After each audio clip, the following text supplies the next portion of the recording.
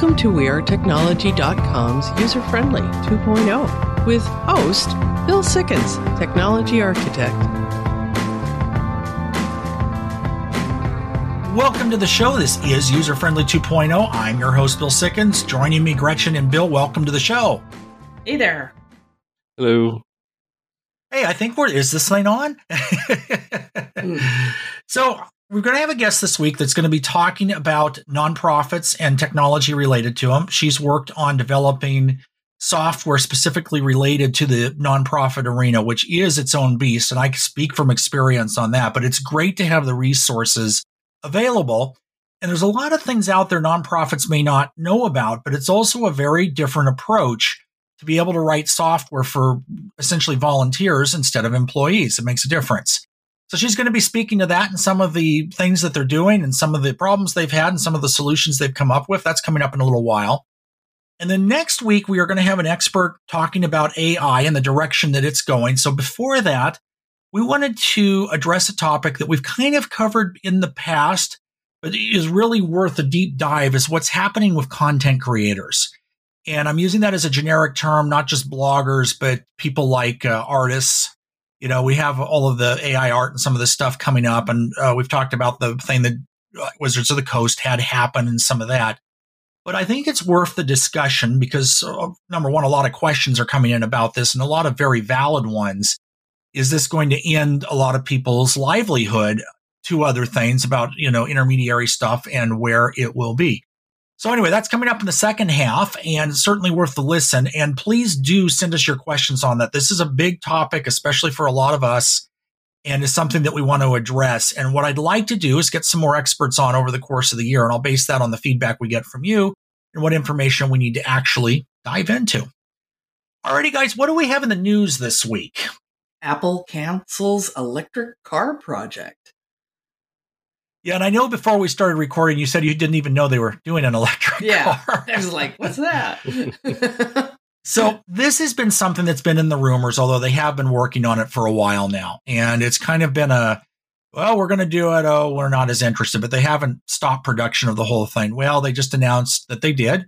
They're moving the employees in that department over to AI development. And what this was going to be is a rival or at some point a joining of Tesla. I mean, there was even some talk from what I understand at one time about merging those together and it didn't. And anyway, so a lot more to go into there than we could right now. But there was the possibility that you would have your iCar, or I'm sure they call it something else, but your iCar, and which is made by Apple and is an electric car. And I think what's playing into this is the electric vehicle industry as a whole is having some problems. They're not selling like they expected. And there's some other things out there, which it's a new technology, and I think it's one that will eventually do well. But right now, people are being concerned about spending $50,000, $60,000 on a vehicle when it doesn't start because there's a snowstorm or whatever. So, Yep. Netflix just gave Apple users a serious downgrade. What you need to know. This came in originally as a listener question and then was in our news research this week. And I had a little trouble finding out even what was going on here because as far as I knew on Apple, you just subscribe to Netflix like anything else. But what this goes back to is at one time, you could buy your Netflix subscription through the iTunes store. And Netflix actually stopped doing this a while ago, but anybody that was set up that way, they were allowing to continue to be set up that way. But the problem is, it's what they call the Apple tax. And a similar thing exists on Android. But in this specific situation, Apple charges 30% of anything that's purchased through their store for the privilege of doing that, which means Netflix, $10 a month subscription, they're only getting $7.50. And this is across the board. There's some exceptions for smaller developers and things, but for the most part, that's the way that it works. And I remember that. This has been going through courts and everything like that. We've talked about it a little bit in the past on whether they're allowed to do it and on and on. So at this point, if you are paying for your Netflix through iTunes, and this is the only people it will affect, not all Apple users, and you don't switch it off, you're going to get a little bit of an unpleasant surprise because not only will the billing stop, they're going to move, from what I understand, to a formal billing that is a difference in price for the same tier of like $9 to $28 or some such thing. So check it out. and make sure that you change your subscription around so that you don't get a surprise. Disney Plus account sharing ends March 14th. I did not know that you could even share your Disney Plus account because we were always told you can't. Well, you might have been told that, but the technology didn't explicitly block it. Now, this is following what Netflix did last year, and they get more money if more people pay for the service. So Disney is putting in a situation similar to what Netflix did that will prevent it from being used in multiple locations and so on. So that's what that's about.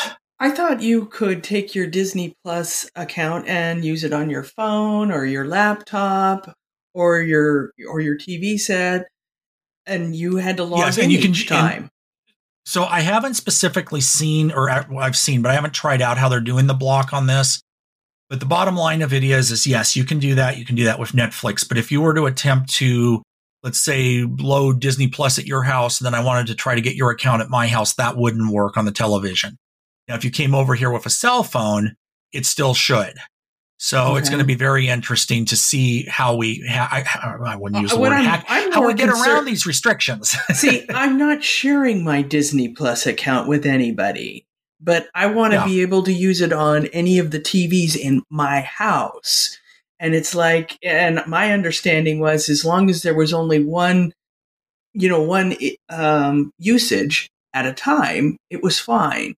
Because you have to put in a password each time you get in. The way that works is you will still be able to use it on any television in your house. Okay. And and the Netflix version of this did still work on your phone, even when you left the house. It seems to be okay. Mm-hmm. So that won't change as long as they do it right. But if you were to go to another house and try to load it on there onto a television, then it would block it. Huh. Even if you put in your password and you're not playing it at home, you're playing at your friend's house. Correct. And that's the same thing that Netflix did, is to prevent that type of thing from happening. So we'll see how this comes out. When we get to March, I don't subscribe to Disney Plus anymore, but when we get to March 14th, maybe we'll try it with yours and see what actually happens. Okay, I don't think I like that. James Webb Space Telescope finds extremely red, supermassive black hole growing in the early universe. We could do an entire podcast series on everything that the James Webb Telescope is finding. It's really cool. And if you're into space, it's something to absolutely track. And they have a website specifically for this that does a much better job than we ever could of covering these things. But one thing I'm going to note on this is we get a lot of questions in, and I am not an expert on these areas. I'm just a hobbyist like many of us. I have a telescope, but I'm not, a doctor in astronomy or something. But the one thing of it is to remember that what we see is light that was created a long time ago. So light moves at the speed of light. And if you think about it right now, this takes an extremely long time based on the distance to get from the source to us. So what we're seeing is something that actually happened a very long time ago. As to when it happened, that's based on how far away it is. But even if you look at something like the Voyager 1 spacecraft that's in interstellar space now and is our farthest man-made object and all of that, the radio signals travel at the speed of light. And it's something like 21 hours to communicate with it now. And that's something that we've just sent out, which isn't by these standards very far away. So just something to realize, not only are you seeing a lot of really just neat, cool stuff with the telescope, you're kind of seeing back in time because what you're seeing happened a long time ago. It's hard to wrap your mind around that a little bit. Kind of cool. White House urges developers to switch to memory-safe programming languages. And since you're a programmer, you should be able to explain this to us. Yeah, so this is actually kind of interesting. And when I saw this come through, I read about it to see what they're actually doing or what they're wanting to do. And they're defining programming languages that they consider safe. So what this goes to is that a lot of methods of hacking deal with getting into the memory of a compromised computer or whatever to be able to manipulate it in some way and get information out. So some programming languages rely a lot more on third-party stuff for handling that than others do. The languages that they were talking about specifically were C and C++, but I think there's a number of other ones out there that would work. In fact, I know there are that would work in the same way, that when it operates, so when you build an application in one of these languages and it runs, a lot of the stuff that it's doing is based on the operating system or third-party stuff or whatever, and some of that can be compromised. And one of the things that's happened as programmers is we've gotten access to equipment with a lot more memory and all of that kind of stuff. We've ended up in a situation where we've kind of gotten lazy with our code. We don't build things as tight as we once did. So one of the languages that they're talking about using that they consider safe is a language called Rust. And it's not one that a lot of people have heard of. I've worked with it quite extensively, and working in robotics, we use it because it's a much tighter language. It fits in a much smaller space. But yeah, it doesn't have as much ability for a hacker to be able to get in and manipulate things like they would through a compiled language like C or C++. So C#, on the other hand, is one that they're recommending for the C language libraries, which is an object-oriented language, which programmers will understand that is to being a little bit different type than procedural, which is the ones that they seem to be worried about. So from that standpoint, that's what's going on. So it might very well be time to think about changing the language you're using. This is not going to happen overnight, and it's not going to be easy, but it might help with some of the hacking. All right, so this week we have a guest. We talked about this a little bit in the beginning of the show, who's going to be joining us and talking about technology in the nonprofit world and some of the specific things that go along with that. Welcome to the show. So my name is Mia Kotek. I'm a freelance web and software developer. I have been working in freelance tech for around 6 years now. And one of the things that I have kind of like specialized is working with nonprofits. I like, it's very, the work is very satisfying. So it's an industry that I really like to be in. And yeah, I just help them with, tech solutions for nonprofits. So nonprofits is an interesting area to think of because it's something that I know that we haven't really talked about a lot here on the show. So let me ask you some questions about that. Do you custom tailor the user experiences? What's different about a nonprofit?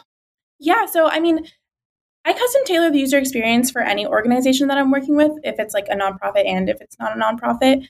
But nonprofits tend to have a lot of volunteers. So one thing that's unique about the user experience in that scenario is you want to have like really low barrier to entry, really simple tools, because people are volunteering their time. So you don't want to ask too much of them or, cause them to get frustrated.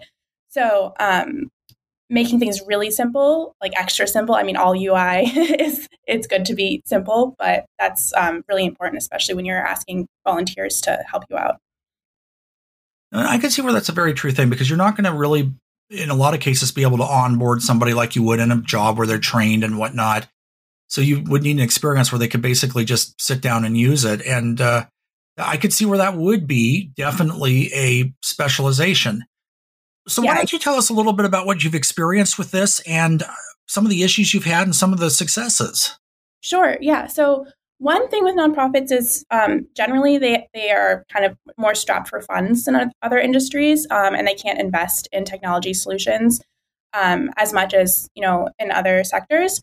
And so some of the things that I've had to do are kind of look to the future and build out solutions that have enough like administrative controls that whoever's running the company can manage work without having to engage, somebody in tech or a programmer for every little thing. So building things that are sustainable for the future and, getting them really set up well with good tools and then kind of backing off and transitioning the administration of the tools over to somebody who might not have a tech background is definitely something that's important. And making something that is easy for somebody without a tech background to manage is kind of, a challenge in this when you're dealing with a situation like that. One of the nonprofits that I've worked with for the past 3 years now, Community Loaves, they started out in Seattle actually, and now they've spread to 4 or 5 states across the United States, which is really exciting. But a lot of their back-end technology I built out with a team of 2 other developers, and it's basically meant for them to take control over the organization and really be able to manage everything easily. Okay, great. Gretchen, did you have a question? Oh, I was just thinking that in the past, when we've worked with some nonprofits, we've had to rescue them from less than nice software developers. Have you had to rescue any of your nonprofits from bad programming or bad websites? So thankfully, most of the nonprofits I've worked with, I've actually joined them at the very early stages. So before anything like that really happens. But one of the things that I've had to definitely rescue people from is just the database, in quotes, using Excel sheets or Google Sheets. That kind of a thing I have had to work with, which I mean, it's a great tool for people who are starting out, but definitely when you want to do more complex data analysis and really have control over your database, you want to move into something that's a more robust solution rather than just Google Sheets or Excel. And, the data cleanup with that can be super crazy because, you're not controlling any of the inputs. So that can definitely be a rescue situation for sure. Now, when you've gotten involved, and I know you've said you've had the fortunate thing to be involved from the beginning, and I know a lot of my programming career is like what Gretchen was asking about, going back and fixing stuff. So it's nice to be able to do it right out of the gate. What would you say is the difference for a nonprofit with proper technology versus if they're trying to work on something like Excel? Do you see it kind of, because I know you mentioned the one you're working with that seems like it really pushed it ahead. What has your general experience been with that? Yeah, so definitely when you move to a more customized solution, it's just a ton of time saved on administration work. I mean, one thing for Community Loaves is they do, flour packaging and delivery. So you can actually order the flour that they use to bake these bread loaves that they donate. So they handle all of the delivery for that. And we've designed software solutions at the back end that allow them to have their truck routes that they're delivering to, all the order forms, all the addresses, all the contact information, all of that is done automatically and printed out. And then the volunteers just grab their sheet and know their route for the day. So that's the kind of thing that cuts down on a lot of time because, the person who's running the organization would have to do that by hand and that would take lots of hours, or the volunteers would have to do it. And you might not be able to find somebody who's has enough time to do all of that stuff. So, I mean, it greatly increases productivity for everyone. So, okay, so I mean, that sounds incredible. Now, I would also assume that with nonprofits, a lot of this is bring your own device, because unless you're well-funded, you're not going to be providing, a device for them to use. How do you dealing with different kinds of platforms? Because I'm sure you see iPhone and Android and everything else out there, and it seems like there would be a certain amount of issue trying to get everything to work together. For sure. I mean, that's where web applications really comes in handy because you can access it from, pretty much any device with a browser. But I mean, even still, there's difficulties with, different browsers. Safari is always one that's in there that's got some unique stuff going on. Oh, yeah. But so that's definitely a difficulty, is making it work on all the different browsers. But as far as applications go, not having to have a separate iOS or Android app or anything, we use web-based tools for most of our stuff. And then that keeps it pretty accessible.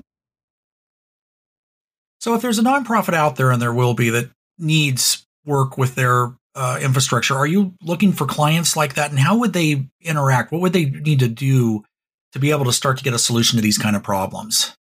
Yeah, definitely. I mean, my website is miakotek.com. People can always reach out to me, and I'm happy to help them do consultations. And, if it's a solution that I don't have the bandwidth for, I'm happy to make recommendations. But Community Loaves found me through Upwork, which is also a site for hiring freelancers. And that can be hit or miss. I've had good experiences with it.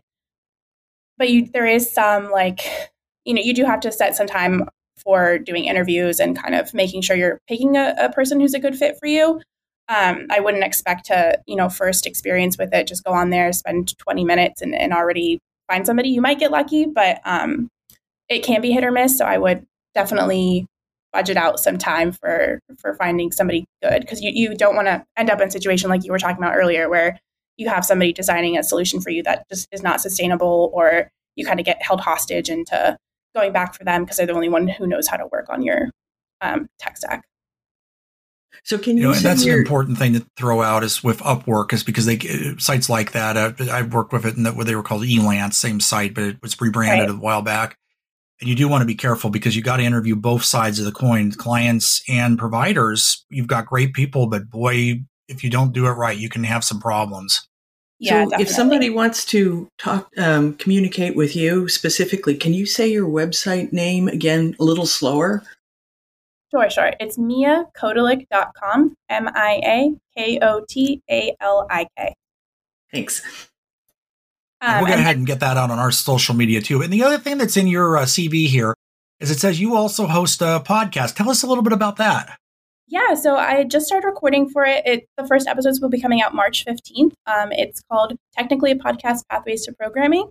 And basically, I'm just sharing stories of how people got into tech, because it can be kind of a little bit of a scary time to be in tech right now, a little bit demotivating with all the layoffs and, just high pressure environments. So I'm just kind of trying to highlight the happy things that, what made people really interested in technology and the drive to problem solve and, just passionate about working with computers. And so I'm trying to highlight those kinds of stories and tell diverse stories of different people in different industries. And I actually have guests from all over the world so far. Okay, that sounds like something I'm going to be listening to right out the gate. Yeah, that's what I was thinking.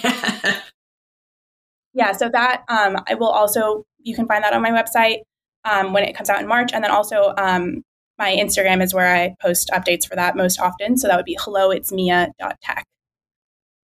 Okay, helloitsmia.tech. We'll go ahead and, like I say, get this all outlined on our social media so that you can find this. So if you're driving right now while you're listening to us, don't try to write it down. Wait until you can go back to our website, userfriendly.show, and get this information. All right. Well, listen, thank you so much and good luck on your new podcast. Thank you. Yeah. And if anybody is in the Pacific Northwest area or actually out in California now too as well and wants to get involved, volunteer baking, communityloaves.org is where they can find that. And it's just a really great organization where you bake bread and then it goes to different food banks and is just fighting food insecurity in your local communities. I think stuff like that's amazing. And it is so important, especially in this day and age, to support if you can. Because, food insecurity is a big deal. And having an organization that will, is out there, it sounds like designed specifically to help with that. Those are the ones that really, I really respect that. Yeah, they're really doing great work. And they also try and provide education for baking as well. So if you want to learn how to bake or you're already a baker, but you want to learn special techniques. Everyone there is really qualified to provide really good education, and they're really good about helping you out, holding one-on-one sessions on Zoom. And yeah, just a great thing. All right, wonderful. Is there anything else you want to tell us? I think that's it. I mean, yeah, that's where you can find me on my website, miakotelik.com. Hello, it's Mia on Instagram. And I've got my podcast coming out. And yeah, I keep pretty much people updated on social media if I've got anything else going on. So that would be a good place to find me. Sounds great. We'll certainly have some questions come in on this. And after you start your podcast, why don't we get you back on here again? And you can tell us what that was like, because there's a lot of people out there that are very creative, that have a message to get out. And sometimes getting these things started is very daunting, and it's really not. So we'd love to hear how that actually goes after you launch, if you are available. Yeah, absolutely. That sounds great. So I did kind of a soft launch with Technically a Podcast, tech tips for business success, but that has a different audience. It's more for small businesses. So if anyone listening wants small business tech tips, they can also find that on my website and social media. But that was kind of my soft launch, and I enjoyed it. So I decided to make this other show as well. All right. Yeah, thank you so much for joining us today. Yeah, thank you so much for having me. Great area. And, it's interesting to think about the differences in different industries and how you have to deal with that. This is User Friendly 2.0. We'll be back after the break. Have you seen him? He's from the future. He's got a really big computer. And he uses it every day. And he uses it in every way. What's he use it for? I'm not that sure, because it uses future technology. Welcome back. This is User Friendly 2.0. Check out our website. That is your one-stop for everything user-friendly. Userfriendly.show is the domain name. And on there, you can ask your questions, listen to past episodes, read the Tech Wednesday articles, and even turn on the flash briefing through your smart speaker. Yes, that's a thing, and the instructions to do that are on the website. But we appreciate the input from everybody. It helps us program our show. It helps us answer questions. And it's great to see the interaction. Podcast is available on most podcasting networks. But again, if you can't find it, or if you find another user-friendly out there, because there are a few other ones that try to use our name, go through our website again, userfriendly.show, and you can get and make sure you have the right information or listening to the right thing. All right. So next week on the show, like we were talking about in the intro, we're going to have an expert on talking AI. And a lot of good information in that interview. But one of the concerns that we have, one of the concerns that we've gotten from you guys as questions all over the place, deals with AI and pending doom for anybody artistic and how that is going to work. So there's a lot of different things going on. And the first thing I want to do is address a question that came in that's on this topic, but is a little bit different, but kind of is the same idea. And it has to do with something from Spotify. So where this began is Spotify a few weeks ago put out an update to their terms of use. And this applies to Spotify and another company called Findaway Voices, which they acquired back in 2022. And this has to do with audiobooks. And the concern was in the original terms, they had the right to translate or create derivative works from these audiobooks. Well, that could create a situation, and I'm not an attorney, but just knowing this as a layman, this could create a situation where potentially Spotify could take something that you've written, put out there as an audiobook, and have a right to use it to generate derivative works, which would be like a follow-up, or translate it, or do other things with it. So to that end, we were doing a little research, and the Authors Guild reached out to Spotify to find out what is going on. They've had a lot of questions on this too, and to their own members, they had advised anyone who contacted them not to accept the new agreement. Now, of course, if you don't accept the new agreement, your audiobook is no longer available after this goes into effect. So they reached out to Spotify, and Spotify explained, or at least this was the answer to that the intent behind the language was not to grab rights or to train AI, but to give Spotify the rights to use the audiobooks to improve, I'm reading, discoverability and implement technical protocols against fraud, not to generate new content. So even though the terms of use said that they could generate new content, they're saying that that wasn't the case. So, what would a lawyer say about all of this? We need to ask one. And if anybody's listening that is a lawyer and would like to comment on us, hit the website, because I'd love to hear about this, because it is definitely a concern. And apparently we're not the only ones that had this concern, because the day after the Authors Guild got a hold of them, Spotify changed this. And the updated new terms to the new terms remove the rights to translate and create derivative works from the grant of rights, and to make the grant of rights revocable by the authors. And it further says that it does not authorize Spotify to use user content to create new ebooks, audiobooks, or use it for voice narration AI training. So this was something that was addressed. And so they've rolled it back. So according to the Authors Guild, the new terms of use are okay, but they're going to keep an eye on it, as we will too, because this type of a thing, you just got to be careful. And this is true across the board. Spotify being one thing, but there's a lot of people out there that will try to take and use your stuff, and they don't always want to pay you for it. Yeah. And I don't think that was actually the intent here, but there's others that definitely are. So you got to watch it. And these big, long documents that a lot of us just click, we accept the terms, you do have to be careful, because if you're a creator and you don't watch this, you could actually lose the rights to control whatever you're creating, which would be exactly a problem. So anyway, so that's the answer on that. And that being said, creative work, AI. Now, I'll start with my own story on this, because I think, at least right now, there is some potential issues between what an AI would do and what a human would do. And one of these things is we've been working with ChatGPT on doing some of the content for our Tech Wednesday articles. And as an experiment, we let ChatGPT write an article. Now, Gretchen, what was your opinion of that article? How many Z's can I put across the screen? I mean, oh my gosh. It was so boring. I can't remember what it was about, but it was like I was it was like reading a user manual, but I wasn't trying to figure something out. I was supposed to read something to educate me, and I was bored. It was bad. I was so bland. It was very forgettable. So I think it lost a lot of the charm, Right. And it felt like something that wasn't. It also felt like marketing too.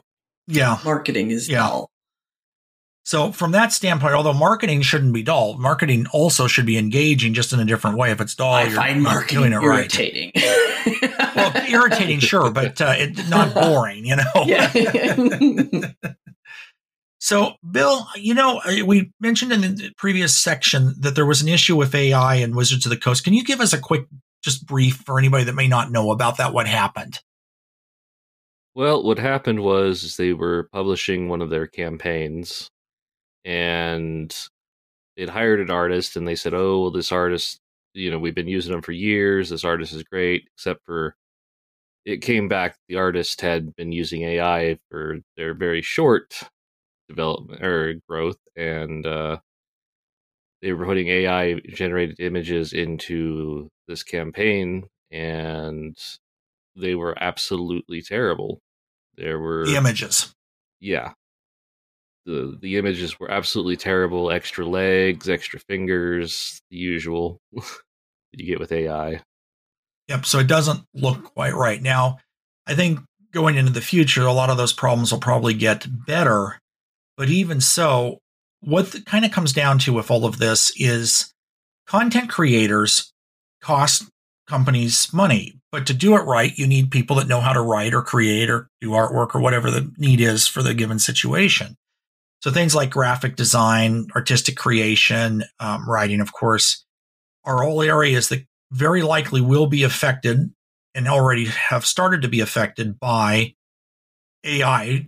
One of the things that I was reading about on this that is a goal of the newspaper industry, and yes, there is still a newspaper industry, I think, but of that industry is for AIs to be able to look at what's happening in the news and automatically publish an article without a writer to the various news outlets' website.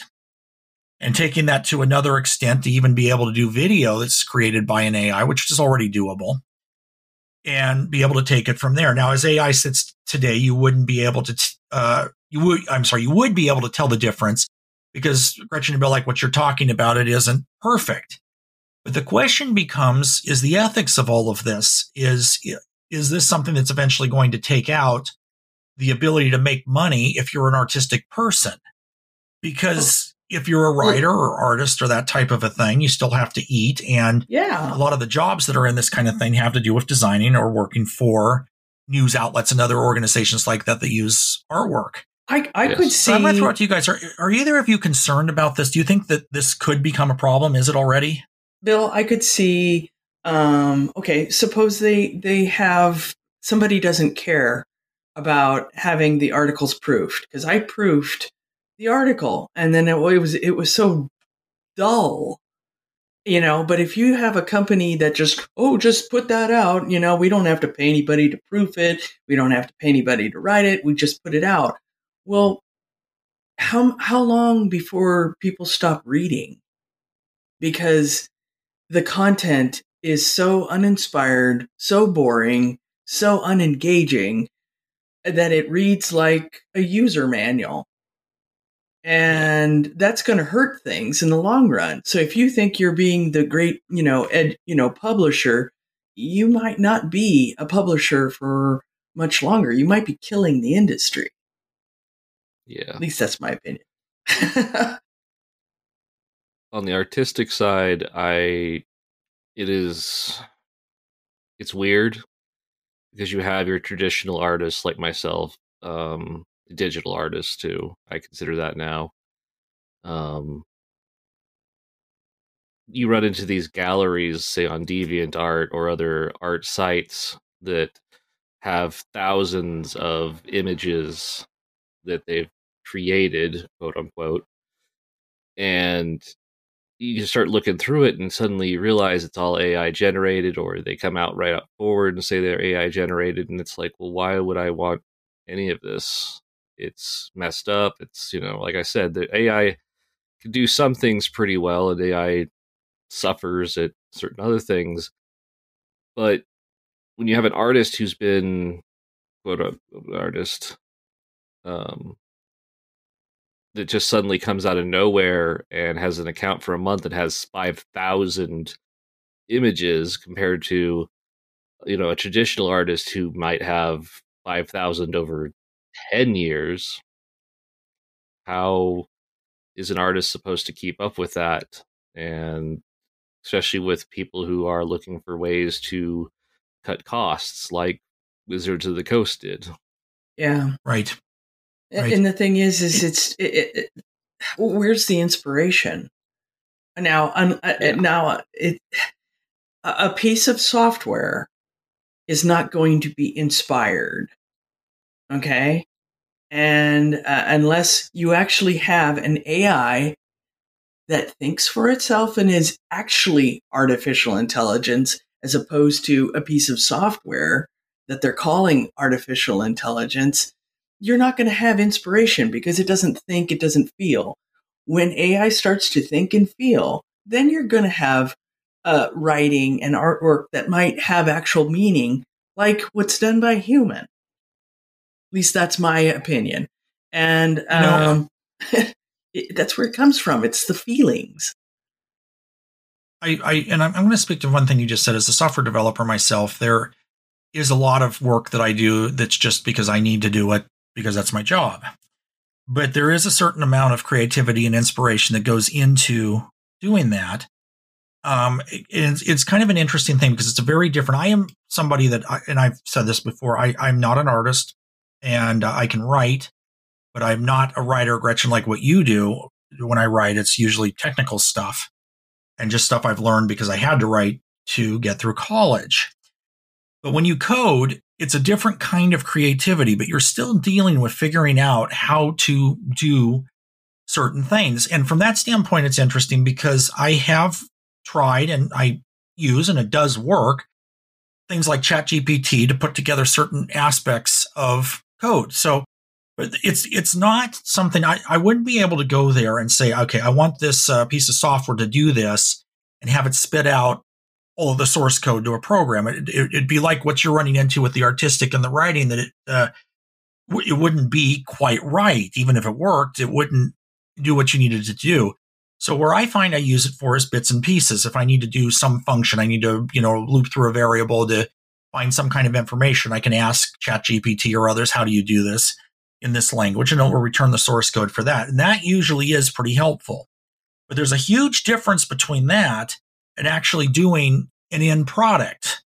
Mm-hmm. And they're miles apart. And then the other thing that we've been kind of talking about here is accuracy. Because if you don't proof stuff, you don't know, and what you're getting is correct. And there's already been a lot of issues where AI has generated stuff that is wholly inaccurate. One of the bigger stories last year was I believe it was a lawyer that had filed a lawsuit and used AI to generate all the documents for the lawsuit, and the information in it was flat out wrong. Oh, wow. Which created a number of problems, obviously, in court. Yeah. The other thing, too, is the ability to work with. So I went on after we recorded the interview, and again, it'll be on next week. I went on and tried out the generating a photograph AI thing. There's a different name for it, and there's sites that do it, but it's basically what it is. You describe what you want, and it spits out an image. And I will say that from some of the standpoints, I can see where firsthand deep fakes are becoming a problem with this type of a thing. Now, looking at everything it did, I could see artifacts that told me that this was done by AI. This wasn't a real photograph. But in a world where a lot of people don't even read the articles and just share headlines and stuff, they're certainly not going to look at the depth of a video or photograph or something, and it starts to get shared and loops around as real, when in fact it could be something that's entirely false. So I see that as being a problem. Mm-hmm. That was actually a problem for someone I know. They worked for a major publication, and somebody came in with a quote unquote photograph that they took of someplace, except it was a AI generated image. And, it was easy to figure that out because, two left hands, not too many people running around with those. True. And that's the idea of artifacting. You can tell certain things. But the question I would ask you, if you have someone that's just, hitting the headlines, looking through the news, and that same image maybe appeared as part of a story and they didn't look at it closely, do you think they'd get away with thinking, maybe to some extent of the population thinking it's real? Oh, without a question. That's been a common thing throughout history for actually news articles and things like that. I mean, there's entire publications that make their business off of people believing them. We still have Bat Boy stuff coming out. Oh yeah, The Onion is another one. And oh yeah. Now, of course, with those sites, at least with The Onion, it's it says right at the top of the screen, this is satirical. They're not trying to pass their stories on as real. But there have been several times where major news outlets, one that comes to mind is Fox, have picked up articles that started on The Onion and sites like that, narrated them as real, So it definitely has to be the case. Now, that's something that in my opinion, if the article's published as satirical and it's not meant to be true and a news outlet publishes it's true, that's kind of on them because they obviously didn't do any research to be able to, verify the sources and all of that kind of thing. And that's part of just basic journalism, which isn't practiced, unfortunately, in a lot of cases now either. But the other part is the ability to interact with the content producer. You lose that with AI. Now, Bill, you do artwork, and I know you do some stuff on commissions. Why don't you tell us quickly what the process is if somebody wanted to hire you to do art? What do they do? Well, it's pretty simple. I mean, they come to me with their idea. Usually I'm doing commission work, Dungeons and Dragons characters, so kind of have a general idea already. They come to me and they say, this is what I want. This is kind of the pose I want them in. And this is what they're wearing, what color scheme, different things like that. And I work through a process of, sketching it out and seeing, hey, is this what you're looking at for the sketch? And then, there's a lot of different times that I meet with the commission or to determine that this is what they want. So there's a lot of effort and work and planning going on, And interaction with your customer, too, it sounds like. Exactly. That would be something where you have a difference there. Now, Gretchen, I don't know if you've written or done art on commission. No, I do all my artwork for myself. I discovered years ago when I was doing Ren Fair, making costumes is an art. Okay. And the minute you agree to have someone pay you, it crushes the art for me. Other people, they're great at it. They can just go with it. But for me personally, it just ruined the process and the enjoyment of it. So I don't do that. And as far as the writing, the creative writing, I've done that all myself.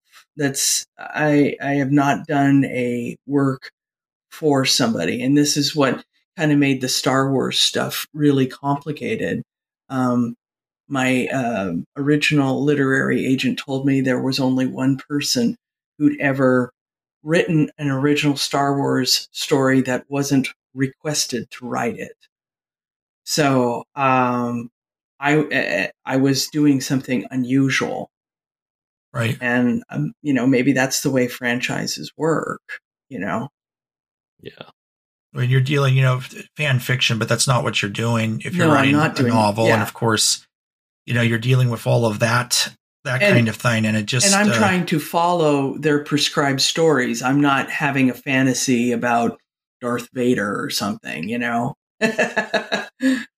Oh, so you mean if you're writing stories that were Palpatine's clones and has a daughter, I think it was, or anyway, that's a whole other topic for another time. But and it's, it just, this is a total tangent, but it's a difficulty because when you cosplay that character and you're expected to do it to Canyon and you think that some of the stories are absolutely ridiculous, it does make it hard. So, but I think this is definitely something that is very valid to be concerned about. The other thing that we haven't touched upon yet is content creators. These are like bloggers and things. And this is a big industry. People do make their living sometimes. Well, there's even like the modeling industry. They were worried that the models were going to lose their jobs because you could just put up a fake, human figure and slap the clothes image on these fake figures. That was a problem. And going down that road, this is one of the key things that caused the Screen Actors Guild SAG to strike last year was this idea that some of the studios wanted to pay an actor for a day's work and essentially scan their image into a computer and then have rights to do whatever they wanted with it afterwards. And it's like, not only could that go down a very dark road and you wouldn't have control over what's going on, you're not going to be able to perform your art, or in this case, craft, and you're not going to be able to earn your living doing it. And I mean, that would fundamentally change everything. And that's why they were on strike for so long. Unfortunately, we're being able to address these type of things to where AI as an augmentation is one thing, but to completely replace the artist is entirely another. And, then when you have organizations like Wizards of the Coast did where, we don't use any AI, and it's clear that they did. And, so that kind of thing creates a trust issue on top of all of that. Yeah. Because they're trying to pass something off as something different than what it actually is. And they got bit back for that. I mean, it became very public, but not everybody does. And as these things get better and you can't tell as much, it's going to become even more of a problem. I know in the law enforcement area, they're having a problem now where people will create things like revenge porn when they break up with a partner or something, utilizing AI, and start posting that on the internet. And, so and again, laws have not kept up with technology. They never do. Technology tends to move a lot faster. But these are the kind of issues that are coming out of this. Another side of this is some chatbots are joining the dark side. You can actually go on the dark web now, and they have chatbots where you can ask, how do I hack this system? And it will actually go out and figure out where all the security vulnerabilities are and go to the extent of giving you code to create ransomware to attack a given industry or company or whatever the case may be. And, from that standpoint, there's been a lot of things. Pharmacies got hit a little while ago. Another one I think was Epic Games, or one of those that really, there's a claim out there that they did some stuff. Sony, similar situation. And then when they wouldn't pay the ransom, they shared the information publicly. But these are the kind of things that are going on. So everything that we see from what we use on the regular web and stuff, which is very beneficial. And don't get me wrong, there's a lot of benefits that AI creates.